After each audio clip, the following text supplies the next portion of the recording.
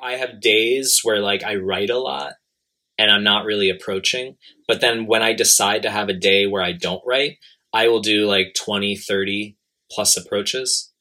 I consider if I choose to approach on a given day and it's 5 to 10, that's low.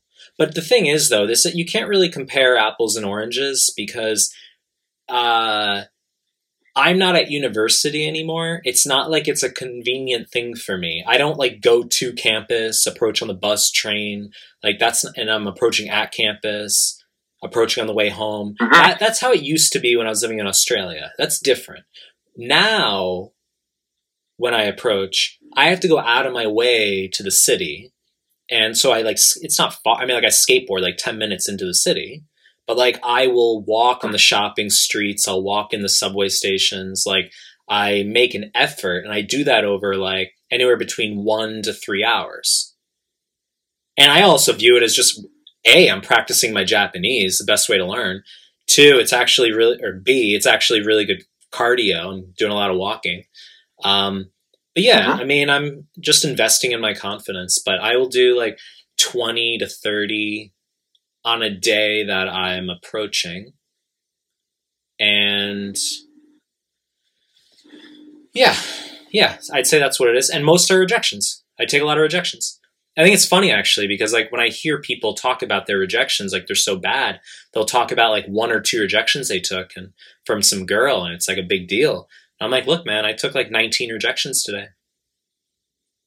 I saw there was an article about text message rejections or something like that, and I read it, and it was like that's pretty confident of you to put it up and say, I'm getting rejected too, so everybody's going to get rejected. That's really good. Exactly. Well, that's what creates value, right? Me talking about my rejections, me posting about my rejections, me showing videos of my rejections, that gives you value. Me talking about how amazing I am, that doesn't give you value. Okay? So I want to be that shield.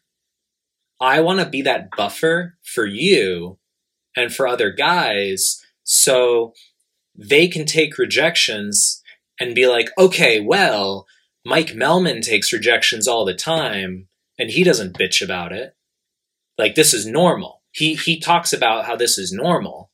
I want to be that shield because if I come out and I'm like, hey, look, guys, like I fucking get rejected all the time. This is normal. Like, this is what you should expect. Embrace that. If that's the point I'm hammering, that provides you value. That allows you to go out and have confidence and conviction in the fact that rejection is supposed to happen. If I just preach about every positive experience that happens, not only does that reflect neediness on my end, some sort of fear to discuss my shortcomings, but it doesn't provide you value. I think it's actually proof. It's literally evidence and proof that I embrace my setbacks, the fact that I promulgate and put forth articles and content about my rejections. The fact that I openly post about my rejections through that text message post you just mentioned as one example, the fact that I openly talk about my rejections is reflective of the fact that I embrace them. So if I tried to hide my rejections, that would say that I am not embracing them. So when I see like any content on YouTube, which is like 99.99%, and guys who are trying to minimize rejection or only show their success with women, that tells me they don't embrace rejection. And it tells me they come from a place of neediness. It tells me they lack confidence. It tells me they change their behavior for women. I can see through all of it.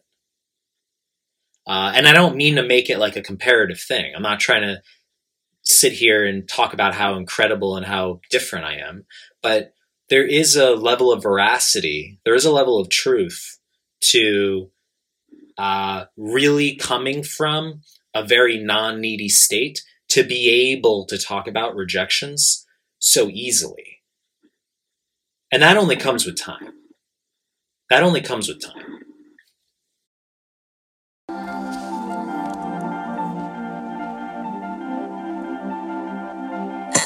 this gym some more.